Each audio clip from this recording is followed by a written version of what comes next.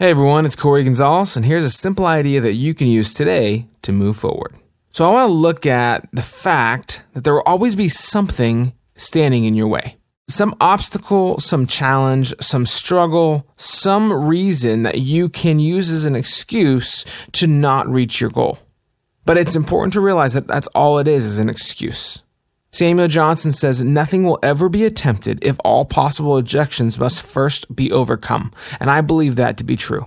So no matter what you do, there will always be objections. So if we take this as truth, no matter what you do, there will always be an objection or an issue or something standing in your way, causing you to believe that you cannot move forward. And if you wait for everything to dissipate, everything to be perfect, you might not ever reach that ultimate goal you have in life. So I believe most journeys have peaks and valleys. I think it's called life, but that's how you learn and that's how you get stronger.